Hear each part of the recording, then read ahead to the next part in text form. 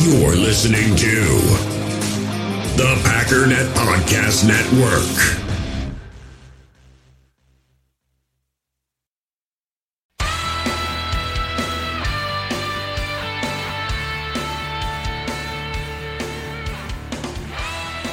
Ladies and gentlemen, welcome once again to the Packernet Podcast. I am your host and resident fanalist, as always, Ryan Schlip.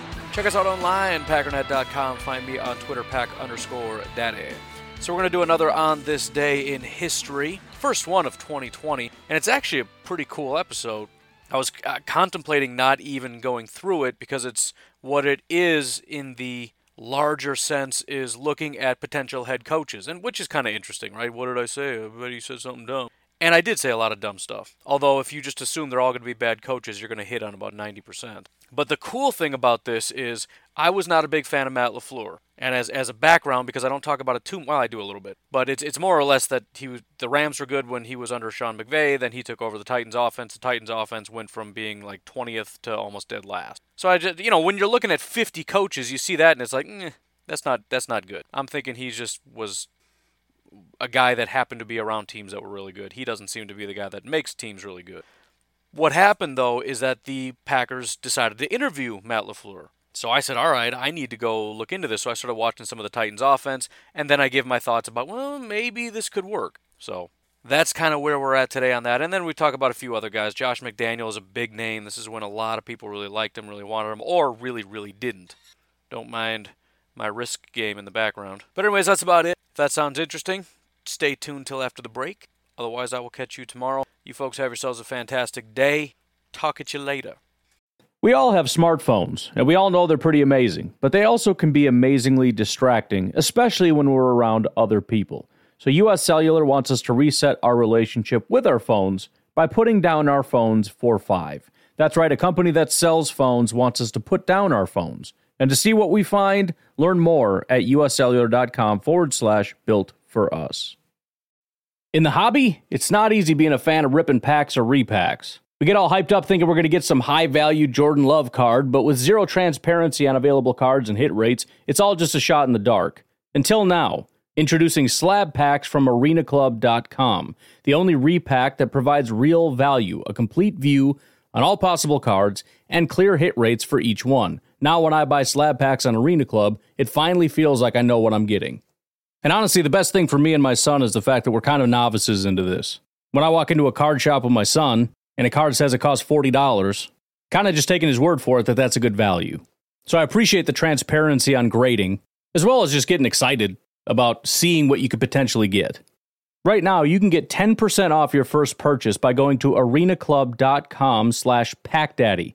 Wow, that's crazy offer. 10% off a $400 slab pack. That's $40 right there.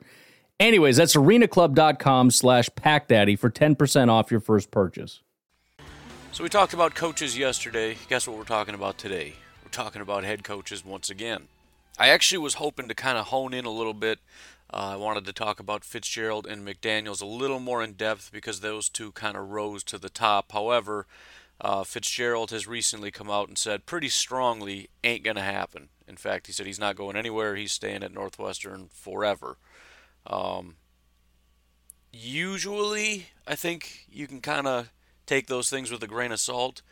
But, I mean, he didn't have to come out and say it as definitively as he did. So I'm going to go ahead and take him right off the table. I don't think that's going to happen. Which I guess is a little bit unfortunate, but it's whatever. I still don't even have anyone that I really like.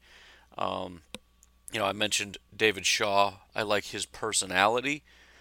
But if you watch Stanford like I did this morning, it's like, man, I'm watching the Packers offense. I mean, it's just a very straightforward, two wide receivers line up to one side, one wide receiver lines up to the other side. They run relatively straight lines. At some point, the line bends. It's boring, and it's listen,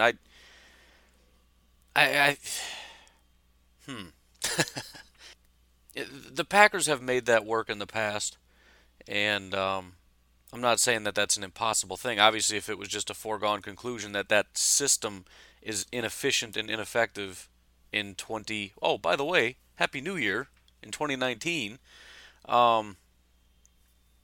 then everybody would just stop doing it. But I'm going to stick with my thoughts on this because I don't think the Packers have what it takes to run that system anymore.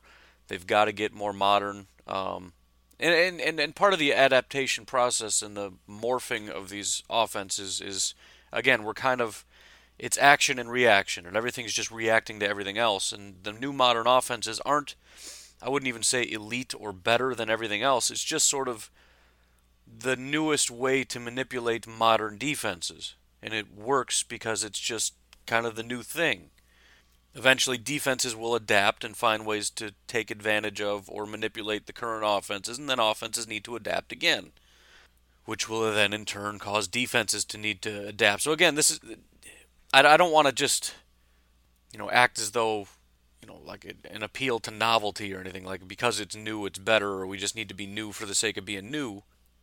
I just really think that that's what's going to work, especially for the Packers now, because I do think with Ted Thompson kind of having several misses in the last few years, not having a lot of talent on this team, as well as everybody leaving, I think we do have to kind of lean on creativity a little more.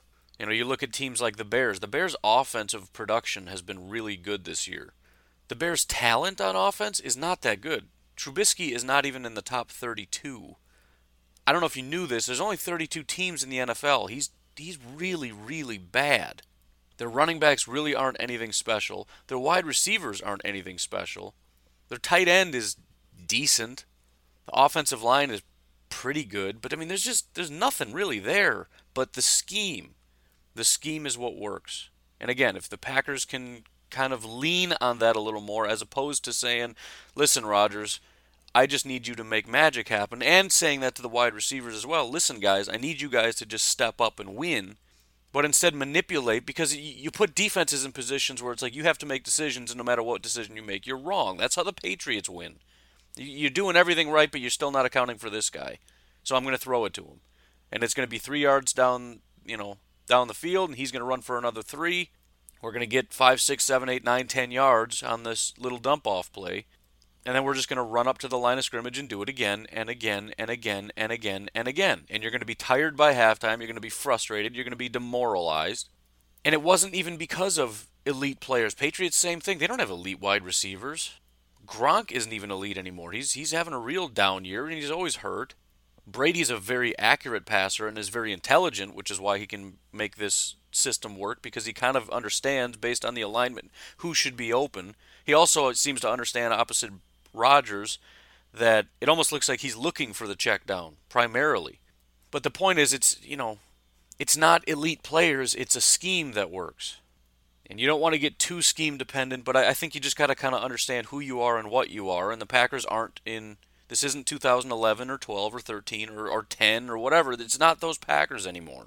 So anyways, all that to say, when I watch the Stanford offense, it's like, maybe insofar as, discipline, coaching and motivation and those kinds of things, he could be a great person to have in Green Bay. But I don't know that it's going to look very different than a Mike McCarthy offense. Beyond that, if I'm not mistaken, they're a run-heavy team as well. That is to say, they like big, strong, road-grading offensive linemen and running backs that can just absolutely dominate behind them. Similar to what Madison has, I guess. So anyways, that, again, I'm just telling you why I'm having troubles. And so I do want to go a little bit in depth, but I also just want to look at, there's a huge pile now of new names. Some people that have come in, some people that have gone out. So talk about those guys, give a little bit of insights into those guys, and then if there's time, kind of give my own personal opinions. I looked a lot into Josh McDaniels today. It's just so hard, man. It's so hard to come to a definitive decision, because you can look at it and say you have to give him credit for the Patriots, and then you look at it and go, well, maybe I don't have to. You look at the failures not only in Denver but in St. Louis, and you say, yeah, but you look at Denver and they lost their quarterback, and he still got their record about the same until they fell off the next year. And then St. Louis, they really fell off. Like, they were a bad team. He got there, they were just a complete trash team. He left and they got better. You look at the Patriots and it's like, well, look at all the success they've had. Yeah, but when he left, Bill Belichick took over. They were fine. Bill O'Brien, I believe, got promoted. They went even further, 13 wins. And then he gets a head coaching job. They have a vacancy. McDaniels is floating around because nobody wants to touch him because he's just been, damaged goods. And they're like, yeah, sure, come on back. We can make it work with you. You understand our system. Which, by the way, the Patriots have a very different system that I had not even heard of until today. This is a system that he tried to employ everywhere he went, and it just wasn't working, which makes me a little bit nervous as well. Might as well talk about him now since I'm talking about him, and it's fresh in my mind. But I really think, at least as far as St. Louis goes, that was maybe the biggest problem because he implemented a brand spanking new system, and they went from an 8-win team to a 2-win team. And it just, for whatever reason, maybe it's just the particular, the quarterback, the wide receivers, the players, it just wasn't a good fit for them. I'm not really sure what happened, but it did not work at all. But the system is called Erhardt-Perkins. It actually, I believe, originated in New England. According to the Wikipedias, it was installed by Charlie Weis under Bill Belichick.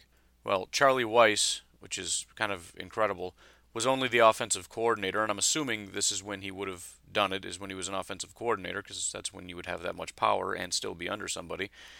But that was from 2000 to 2004. So it would have been right in that time, which, by the way, is right when the Patriots started becoming awesome. But he implemented that system. It's kind of expanded, I think, as of right now. The Houston Texans and the New York Jets run a similar system. It's kind of hard to discuss it because you talk about these systems in broad terms, and obviously there's adaptations throughout.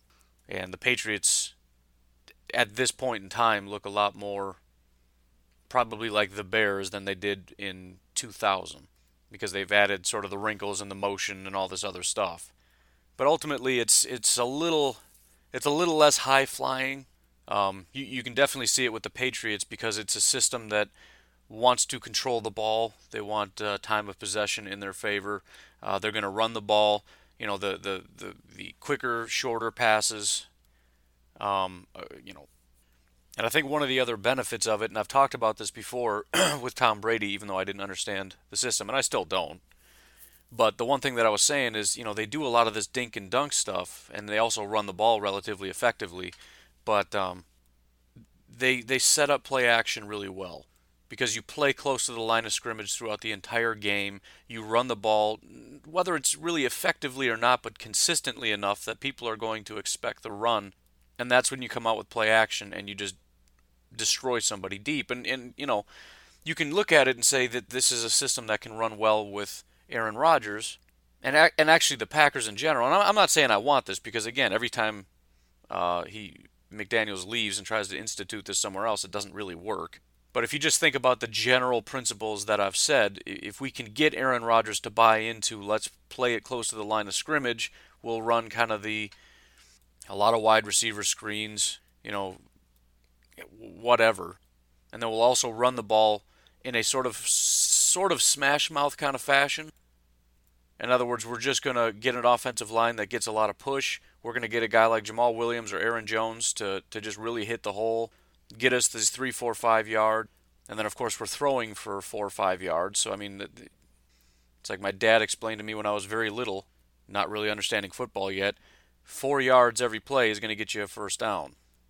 So it's just an easy way to legitimately, obviously, you want to play the odds a little bit because if you're doing that, eventually you're going to get an incompletion at some point. But 3, 4 yards is not the worst thing. You don't have to be upset about that. Take the yards.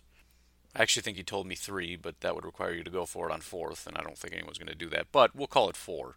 Another thing that changes is the terminology changes. So, what Aaron Rodgers has understood for a very long time, he's going to have to scrap it and start from scratch. Things are going to become numbers and words, and everything just changes. Now it's supposed to be kind of simplified, which is nice, and again makes sense for this kind of a system because it is a hurry up, but it's also it's quick. It's quick, but it's not super flashy. It's kind of the opposite of what the Packers are, or at least what they try to be. But again, I'm less. I don't know. I guess that would be a big thing for me if I'm interviewing Josh McDaniels. I want to know how close to your heart is this Erhardt-Perkins system. If you want to come in with that terminology, I guess that's fine. But are you stuck in this, or are you willing to adapt? And I think it's pretty clear the Patriots have been adapting, but I need to know definitively, like if you come in here, are you going to be able to look at our team and try to design an offense around our team, or are you just going to come in here with what you know, slap a book down, say, here, learn this, and I'm going to go run out and try to run the Patriots offense because that's all I know how to do. And it just happens to work over there. Bill taught me a system called Erhardt-Perkins, and I call the plays according to this system, and it works because it's already been instituted. And again, we talk about Brady being a system quarterback. I don't think that's necessarily true, but there is definitely a system that works in New England. But that doesn't mean that system is going to work everywhere and with everyone. So are you going to be able to say, listen, this isn't working, this is why it's not working, and this is how we're going to fix it. We're going to do a little more of this, we're going to do a little less of this. Because we have a different offensive line, we have different running backs. We've built a team around being West Coast, right? We've got the big wide receivers on the outside, all that stuff that comes with it. Emphasis on receiving backs and whatnot. Can you come in here and adapt your Erhardt-Perkins system, your 2018 Erhardt-Perkins system into a 2019 Green Bay Packers system? Whatever that might be, call it whatever you want to call it. Again, this is another reason why it's so hard to say whether I like or dislike somebody. I have no idea if he can do that or is willing to do that. How much is he willing to stray from his comfort zone? And do I even want him to stray? Is he creative enough to be able to stray and make it work, or is he going to try to stray and just fall apart because he's not a kind of guy that's going to implement or build a system? He can run a system, but he can't build a system. It's another pretty big question mark. There is a very big difference between those things. The Charlie Weiss built Erhardt-Perkins. Him and Bill Belichick developed this system. Well, that's the kind of guy who looks at an offense and says, here's what we have. Let's try to do this because it would make more sense with the guys we have. And look at the success they've had since 2000 and they implemented this. That's ultimately what we need, is for somebody to come in and to understand in 2019 what teams look like. In 2019, you got to understand the rules. You got to understand defenses. You got to understand all this stuff. And then you have to understand the Packers, and you have to understand their players, and you have to understand your quarterback and his strengths and his weaknesses.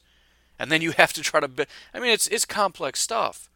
Can you call the right play at the right time? Do you know when to use timeouts and when not to? This is all head coaching stuff, but as far as implementing and designing and whatever a offensive system, this is a much more complicated question. Obviously, sitting here, I don't have a clue. I don't have a clue. It seems to me that he can't, but I don't know that. I don't know. Just because they ran an Erhardt-Perkins system doesn't mean that it was the exact same system they did in New England. Maybe he did adapt it. Maybe he did. I don't know. So, anyways, that's sort of my short form problem with McDaniels.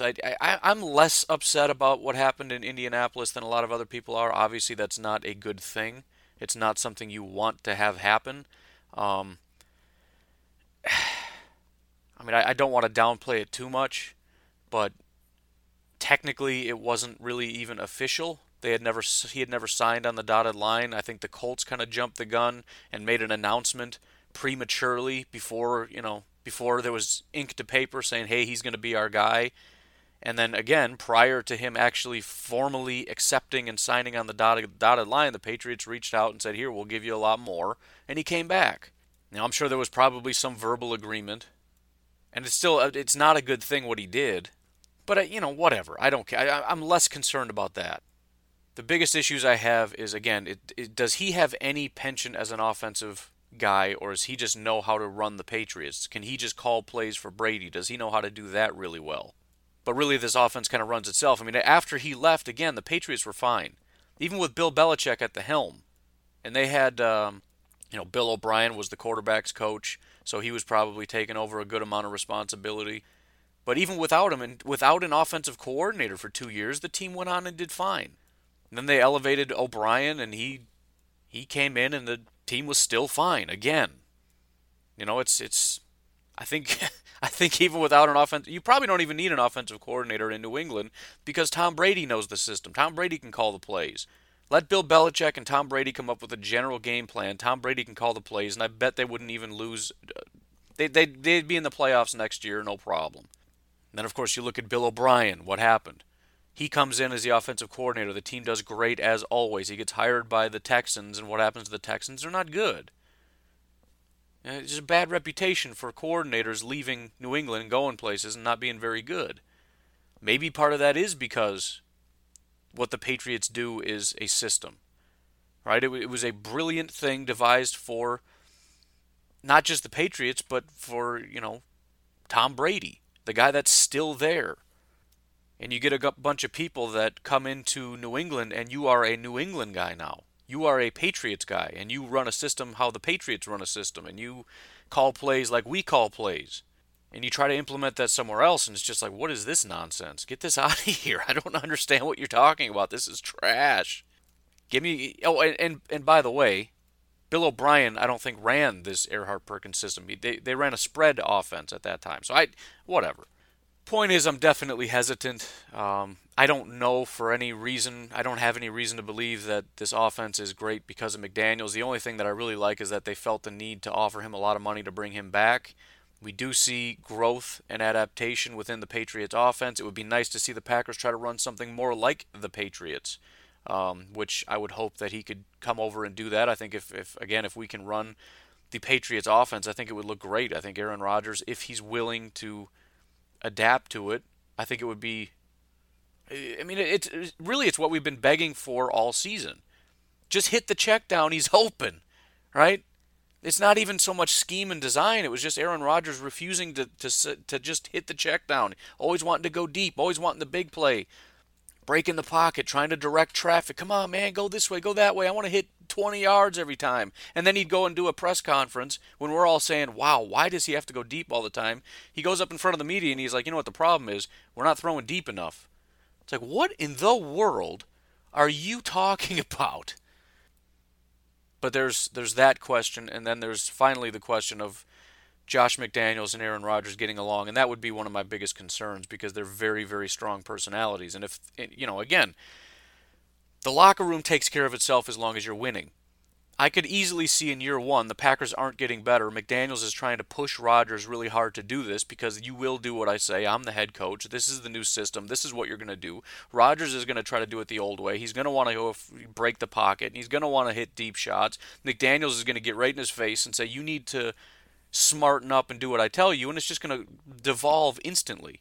And maybe that could happen anywhere at any time, but, a couple of young, strong-headed people. Rodgers is, this is my team. I'm the guy. I know what to do. These are my guys. You're just renting space here.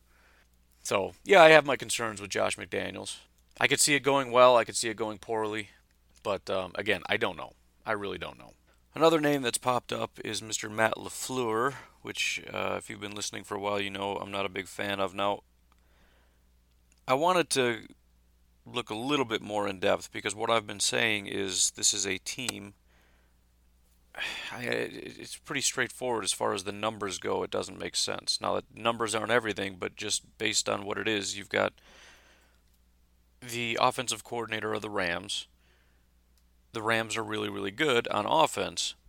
He leaves and goes somewhere else. And the Titans actually get worse and are one of the worst offenses in the NFL, and the Rams are still one of the more dominant offenses in the NFL. So, I mean, it's pretty straightforward.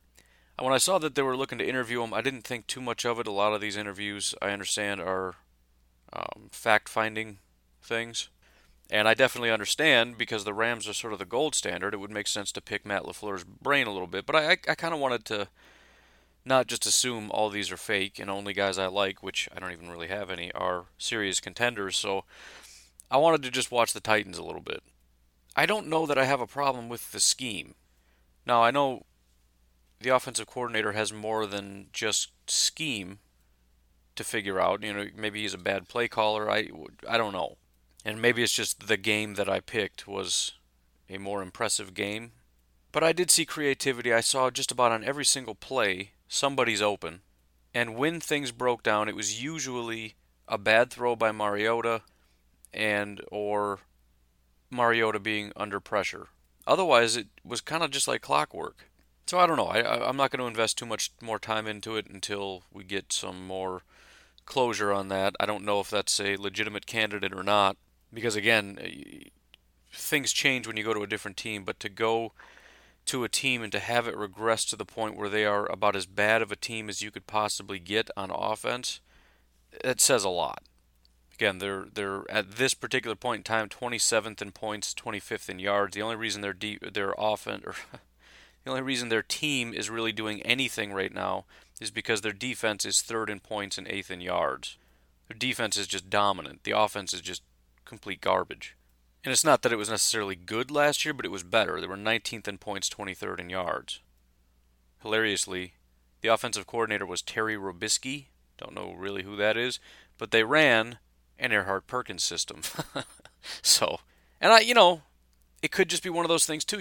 When you switch systems, it gets to be kind of a problem. So you go from Erhardt-Perkins, which really relies on simplicity, and then you get the Rams offense coming over.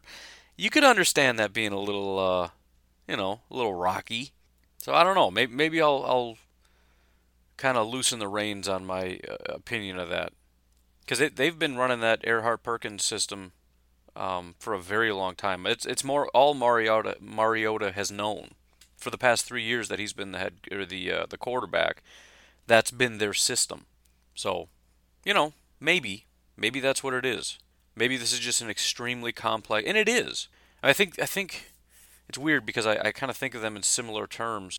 But just watching it, I feel like the Patriots system, even though it's similar in the idea that we're going to scheme a guy open and you have to throw it to that guy, when I watch the Patriots, it seems more simplistic. I'm talking about, throwing behind the line of scrimmage, the running back running a curl route, simplistic stuff where you know who the guy is going to be open. There's going to be a guy close to the line of scrimmage that's open. And, there's other guys running routes. If somebody's open, fine. But when I watch the Rams offense, it's a lot of, they've got 4 guys, 5 guys. They got, bunch formations. They got motion. And when somebody's open, it's, maybe there's of course there's a primary receiver. But it just seems like you need to be a little more cerebral to be able to go through your progressions quickly, because the primary isn't going to be the check down, right? There's going to be a scheme. Somebody's going to get open, but you got to find them. And then if you don't, you got to quickly get to your check down or what, you know what I mean? It's actually probably pretty similar to what the Packers were doing. But I do think it's a much more complex thing, even though in philosophy it kind of works the same when it's working. Like if you watch the Rams and the Patriots, the things that they do well are pretty similar. It's just how you get to that point that changes things. Efficient, effective offense that just keeps moving the ball quickly down the field in a very frustrating manner in which you just can't stop it. But again, 2 very different philosophies and approaches as to how we get there. So, yeah, maybe I will kind of reserve judgment a little bit. I might watch another couple games. I'll maybe watch one in which they were horrible. Maybe this past week, 17-33. I don't know. Just see if I can kind of make better sense of it. But yeah, it definitely makes sense. I'm not upset that they're interviewing him for no other reason than, again, the information that he has in his mind is worth picking at a little bit. I'm actually kind of curious how much information. Like, when are you kind of crossing the line as far as asking questions, and when are guys who are looking for a job, especially a head coaching job, who are willing to bend over backwards to get it? At what point are they going to say, I don't think I want to give you that? I don't really know where the line is. I think that'd be kind of interesting. Like, yeah, we'd like to bring you in for an interview if you wouldn't mind bringing your a photocopied playbook. Just bring the whole thing and, maybe just leave it when you leave. Just so we can peruse, what it is you've done over there. Just consider that your resume. Turn in your playbook. Another name that came up was Brian Flores, the defensive play caller for the New England Patriots. He's not officially the defensive coordinator, although he was sort of the de facto defensive coordinator. I have to assume this is an extremely long shot. I know there's some talk about he's kind of young, up and coming kind of thing, but he was under Matt Patricia, and look how unfortunate Matt Patricia's been. I really don't see any benefit to it. Unless this guy is just an absolute freakish genius. And to be fair, looking at the Patriots, according to Pro Football Focus, it's pretty solid. Certainly better than last year, but if you go back 2 years to 2016, that's where you get somewhat of a discrepancy. According to just stats, in 2016, the Patriots' defense was number 1 in points, number 8 in yards. This season, they're 7th in points, 21st in yards. if you look at Pro Football Focus, even though they were number 1 in the NFL in 2016 and they're tied for third in 2018, if you look at just the score, because again, that's relative, and even the stats are relative, because you're first compared to 31 other teams. What would they be this year? I don't know. Probably not 8th, I guess, but as far as their grade here, almost identical to 2016. They're only third because there's 2 teams in front of them and one that's tied to them. That's the Texans and the Bears. So, again, it's maybe worth bringing them in. We also do have a pretty big decision to make as far as defensive coordinator. Are we keeping Mike Pettine? Are we moving on? Bringing him in to interview him, whether it's for head coaching or defensive coordinator or whatever it might be. I mean, just bringing him in for an interview, it's not the worst thing in the world. Maybe get a sense for him. And it could also help, too, with Josh McDaniels. Because there's a good chance if Josh McDaniels comes in, we want to allow him to pick his staff, including defensive coordinator.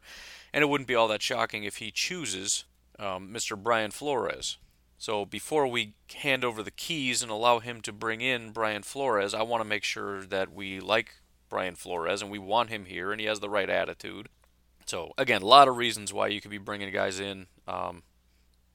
Fact-finding, just kind of getting your bearings.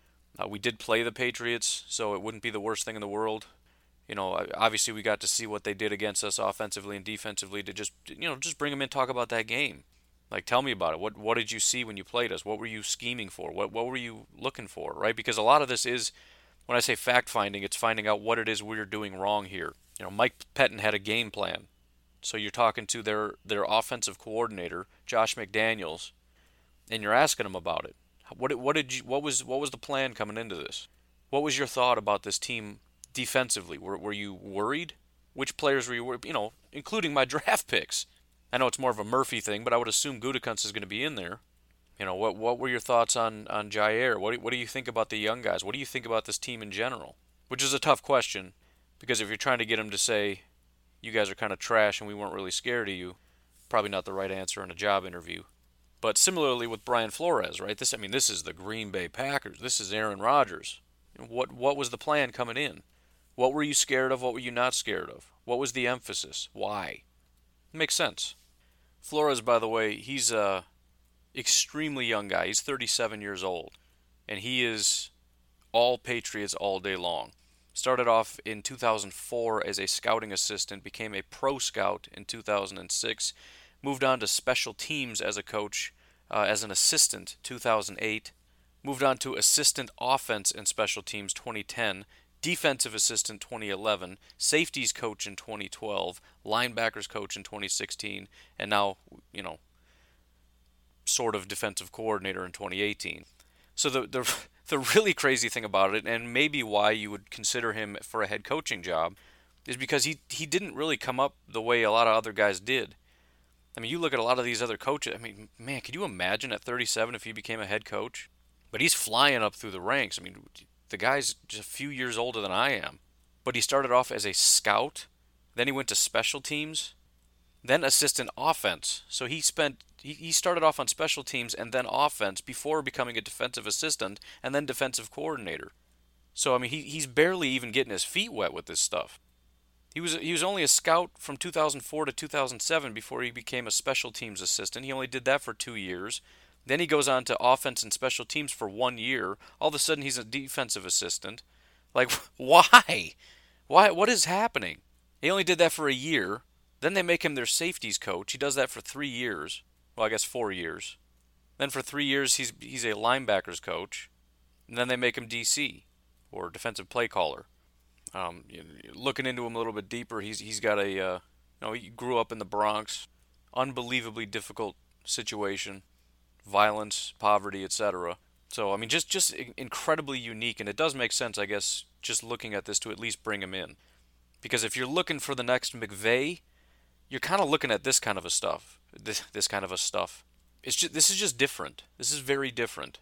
This isn't 14 years as a college, working your way up and then becoming a college head coach, and then you're a college head coach for 10 years, and now you're, 49, 50 years old, and you're looking to make, or then you become offensive coordinator in the NFL, and you do that for 3 different teams, and then now you're looking to become a head coach, at 59 years old. I mean, this is a guy that just, I don't know, I can't even explain it. And the fact that there's not even really a specialty, right? It's not like he was a defensive assistant and then, defensive whatever, and then he goes into linebacking assistant, then linebackers coach, and then, run game coordinator. It's not even like a linear thing. Scout, special teams, offense, defense, safeties, linebackers, defensive coordinator. And he spends like a year doing each one. And it makes sense they're not going to give him that title because it's kind of crazy, but I mean, they let him try it out. Like, no, we're not going to promote you quite yet because, I mean, you're like 15 years old. You got here like 2 days ago as a scout, assistant to the to the scout. But I mean, it makes sense for that reason because you're looking for those gems, and it's possible this is the guy. So you bring him in, you pick his brain, you throw everything you got at him. Because at the very least, I need to know why he's rising so quickly. I have to understand this because it's very rare, it's very unusual, and the defense of the Patriots is competent. They lost Matt Patricia. And by the way, last year this defense was garbage. Under Matt Patricia, defense has been very good for a very long time. They completely fell off in 2017. 2018, they bounced back under a team that just doesn't have a defense. And granted, Bill Belichick is the defensive guru over there. He's a defensive-minded guy. But again, I at least need to understand what's going on. I need to talk to this guy. And if nothing else, bringing him over as a defensive coordinator could be very intriguing. Another guy that they requested an interview with is Steelers offensive line coach Mike Munchak. You probably remember his name. He was the head coach of the Tennessee Titans from 2011 to 2013. Born and raised in Scranton, Pennsylvania, so that alone is pretty awesome for obvious reasons. And if you don't know that reason, I don't know. Welcome to the podcast. But he was a long-time offensive lineman, been doing it forever. Became a coach with the Oilers for a while. Offensive line coach for the Tennessee Titans / Oilers from 97 to 2010. That's when he jumps up to head coach, which is a pretty big jump. Lost his job after 2013, went back to being an offensive line coach, this time for the Pittsburgh Steelers. He took over for the brilliant Jeff Fisher, obviously one of the greatest coaches of all time. He immediately took a 6-10 team, made them a 9-7 team. To be fair, though, that's when they acquired Matt Hasselbeck, so, these things happen. Jake Locker ends up taking over the next year. They go 6-10, which is no bueno. The next year they go 7-9, which is just boring, and then he got fired. By the way, in his third year, Ryan Fitzpatrick. So 3 years, 3 different quarterbacks, basically 8-8 overall kind of team. He goes back to being an offensive line guy. Why is he being interviewed? I don't know. It is worth noting, by the way, after he left, Ken Wisenhunt comes in, they go 2-14. So he did improve the team. Basically, there was a little spike, right? Jeff Fisher's there. They're like a 6-win team. He comes in, they become like an 8-9 win team. He leaves, suddenly they're a 2-win team. Charlie Whitehurst was the quarterback for, Whitehurst, Mettenberger, and Locker all played 7 games each. Jordan Palmer played 1. So, I mean, the quarterback situation, it was an absolute nightmare. But then 3-13. So, you look at this team, basically until Mariota comes in his first year, he brings this team to 9-7. But, I mean, this is a terrible team. Mike Mularkey comes in, makes them 9-7, just like, Munchak did. But it just seems a little bit strange, I guess. Munchak he's an offensive line guy. So to take that leap from offensive line coach to head coach is just strange. And maybe it's just more to do with, you want him more as a head coach than an offensive coordinator, as much as that seems weird. Maybe that's kind of the move. You bring him in because of his leadership and whatever else he brings to the team. And then you bring in an offensive coordinator like a LaFleur or whatever to run the offense. I don't really know. It seems very strange. Again, this is another weird kind of thing you don't usually see. You got to kind of work your way up. Usually after this from offensive line, he would have become an offensive coordinator to give him an opportunity to run an offense, right? Implement an offensive system. Call plays. See what you can do. I mean, to go from an offensive line coach to teaching 300-pound guys how to get in the way, I don't mean that to sound overly simplified or anything, But to go from that to head coach just doesn't make any sense. But relatively successful. Again, why are they interviewing him? I don't know. Maybe they're intrigued by that. And they're like, all things considered, that wasn't bad. Beyond that, offensive line, we're mixing it up a little bit. We've got offensive guys, we got defensive guys. We're going for an offensive line guy. The next guy we're going to talk about is a tight end guy. Again, we're reaching out. And this is a guy who's a long-time offensive lineman, knows offensive line very, very well. We need help at offensive line. Pittsburgh Steelers have a very good offensive line and have had for a long time. He's been the offensive line coach for the Steelers from 2014 to present. I don't know if you've got a better offensive line. The Packers have had great offensive lines. There's a lot of good ones, but the Steelers have been phenomenal. Especially if you talk about run blocking. Those guys are good. But again, it's worth bringing them in. It's a different dynamic. Let's talk offensive line. And again, how much can you push this guy? If you're the GM, wouldn't you want a guy like Mike Munchak to come in and talk to you about your offensive line? Tell me what you see. Tell me what we're doing wrong. And Mike's it's kind of one of those unfortunate situations where you got to answer the questions because you can't just say, no, they're not being serious. They're not going to give me this job. They're just trying to squeeze information out of me. But at the same time, you don't want to just be used as a pawn to try to help a team build their team up. But from the Packers' standpoint, who cares, right?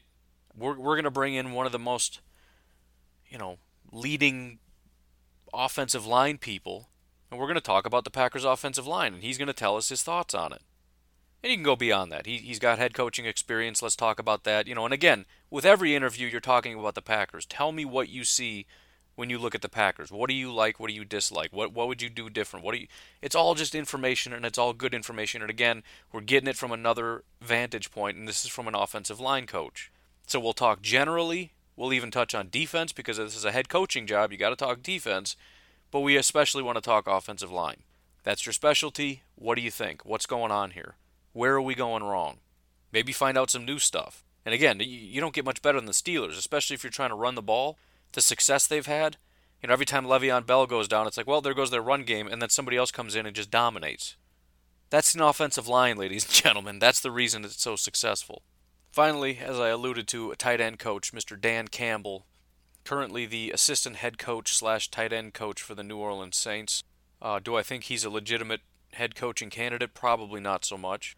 He did kind of follow the correct path. He was a player, was a coaching intern, tight ends coach. He was also an interim head coach, so obviously, regardless of what you think about him in the position, you're thinking, tight ends coach is pretty far down the rung, but when the Miami Dolphins threw a couple people out, he's the one that they said, we want you to be our head coach. So obviously leaning on him and his experience and his intelligence. And now with the Saints, he's an assistant head coach / tight ends coach, so he's getting that exposure. That's usually a good kind of internship.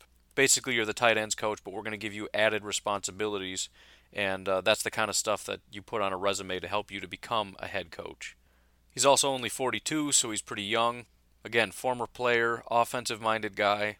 I would assume this is another guy that you bring in who's going to bring in an offensive coordinator that's going to run the offense. Not that he can't necessarily do it, but he doesn't have that offensive coordinator experience. He's a tight end coach, and he went kind of from tight end to head coach. So, it's more of, again, that's more of like a leadership, managerial kind of thing, which is what a head coach is. Not to say you can't also be that, but especially for a first-time head coach and a guy that's never been an offensive coordinator, you don't want him to be head coach and offensive coordinator. That's way too much responsibility, considering he's never done either of those two things. So if you like him as a leader and, the direction he wants to go, whatever, fine, you bring him on, but you need to have an offensive coordinator that's going to run your offense. But again, as far as fact-finding goes, you probably recall we did play the Dolphins. So this is an opportunity to talk to a guy that, at the very least, it's somebody that could potentially be a candidate. You don't want to just waste everybody's time, their time, your time, whatever. He's somebody that would be interested in a head coaching job, so it's got to be somebody that's going to accept it. You don't want to get the water boy and be like, hey, man, you want to be a head coach? Maybe you should come over here and then just pump him for information. Like, what play did they call? I know you were standing by him. Tell me what play that was. We got you on camera, dog. Don't lie to me. You want this job or not, punk? But also because he's not just the tight ends coach, but the assistant head coach, so he has more knowledge of what exactly, not just not just as a general coach, but also he understands, game plan and things like that. So again, you can pump him for that information. When you came to Green Bay, tell me about what the game plan was. Tell me, give me your scouting report on the Packers. What did you guys discuss? What did you talk about? I mean, he's the one doing a lot of the grunt work. He's the assistant head coach. You want to be an assistant, fine. You're doing a lot of paperwork. You're doing a lot of research. It sounds like a glorious job, but it's not. It's just you're the coach's secretary. But he also has a lot of information, and he would know all that information. And then again, tight ends. He knows tight ends. He played as a tight end. He understands all this stuff. Packers have had a lot of terrible... It's been bad with tight ends. So you can talk specifically about that. You're the tight ends guy. Talk to me about the tight ends. When we played you guys, what exactly were you looking at with Jimmy Graham and whatnot? So... pretty interesting, and the other good thing about this is, coming into this, everybody had a list of about 5-6 names, and then you kind of scratch them off and say, I don't like them for this or that reason. You're like, see, there's nobody else. And then you hear these names and you look at it and it's like, well, that's definitely somebody. There's a lot of people out there, and there could be there are gems. Whether we're going to find them or not, I don't know. Maybe there's some random special teams assistant that's just an absolute guru that's flying up the ranks that's not on anybody's radar yet. They're out there. Packers are watching very closely. Everybody's watching. It's a matter of, are we going to identify them? Are we going to get them in? Are we going to be able to hire them? But anyways, that's sort of the latest on what's going on there. As far as guys that I think are actual candidates to come over here, McDaniels obviously is a legitimate candidate. I would say LaFleur maybe is, but it's a tough sell for me just because the production was so low. In other words, you need to prove that you can be an offensive coordinator before I want you as a head coach, and I don't know that he did that. And obviously, if you hire him as a head coach, he's going to also be the offensive play caller. Doesn't really make sense to bring him in and then get a different guy because the scheme is kind of his whole deal. What sense does it make to have him come in with the Rams playbook, but then give it to somebody else who's going to have some, whatever, a completely different system? So essentially, LaFleur, what we want him for is his ability and his scheme, but we're just going to use him in a managerial aspect to be a motivator and a game manager, and he's going to come up with the plan. No, sorry. Otherwise, I think we're pumping a lot of guys for information, and maybe with Flores, we're looking possibly at a rising star. That could also be the case with Dan Campbell. Again, to have the tight ends coach kind of step up to be an interim head coach, there might be something there. But we don't know until we bring him in and talk to him. And if nothing else, we've got a fact-finding thing going on. We're learning about our organization, and maybe we'll come across somebody that just blows our socks off. I don't know. Personally, I don't think I'm a big fan of any of these guys. But that's just, listen, I'm looking for just something you look at and go, yeah, that's the guy. I don't think that exists. I just don't. We know all the big names. We know that there are people who are successful. There's people who aren't successful, and we've kind of identified all of them. So whoever it is that gets hired, there's going to be negatives. That's all there is to it. There's going to be stuff to identify that's not going to look good, but at the end of the day, the Packers are going to pick somebody, and either they're going to be a success or they're not, and we're not going to find out for a very long time. But anyways, that's about it. That's the latest that I could find on the head coaching information. Might have a decision relatively soon. I'm assuming they're going to run through these interviews, but at the same time, if they've got somebody that they like, as much as we'd like to keep talking to people, if for example, if McDaniels is the guy, if we interview him and it's like, yes, this is the guy, you got to wrap it up. You got to offer him a contract right then and there. Because there's a lot of teams looking for head coaches, and I'd be shocked if he doesn't get a head coaching job. Just because of how many teams need head coaches. He's got to be top of the list. Maybe some teams take him off the list, but of the teams that have him on, he's going to be at the top and they're going to take him. So, anyways, that's it. You folks enjoy your day. I'll talk to you tomorrow. Have a good one. Bye-bye.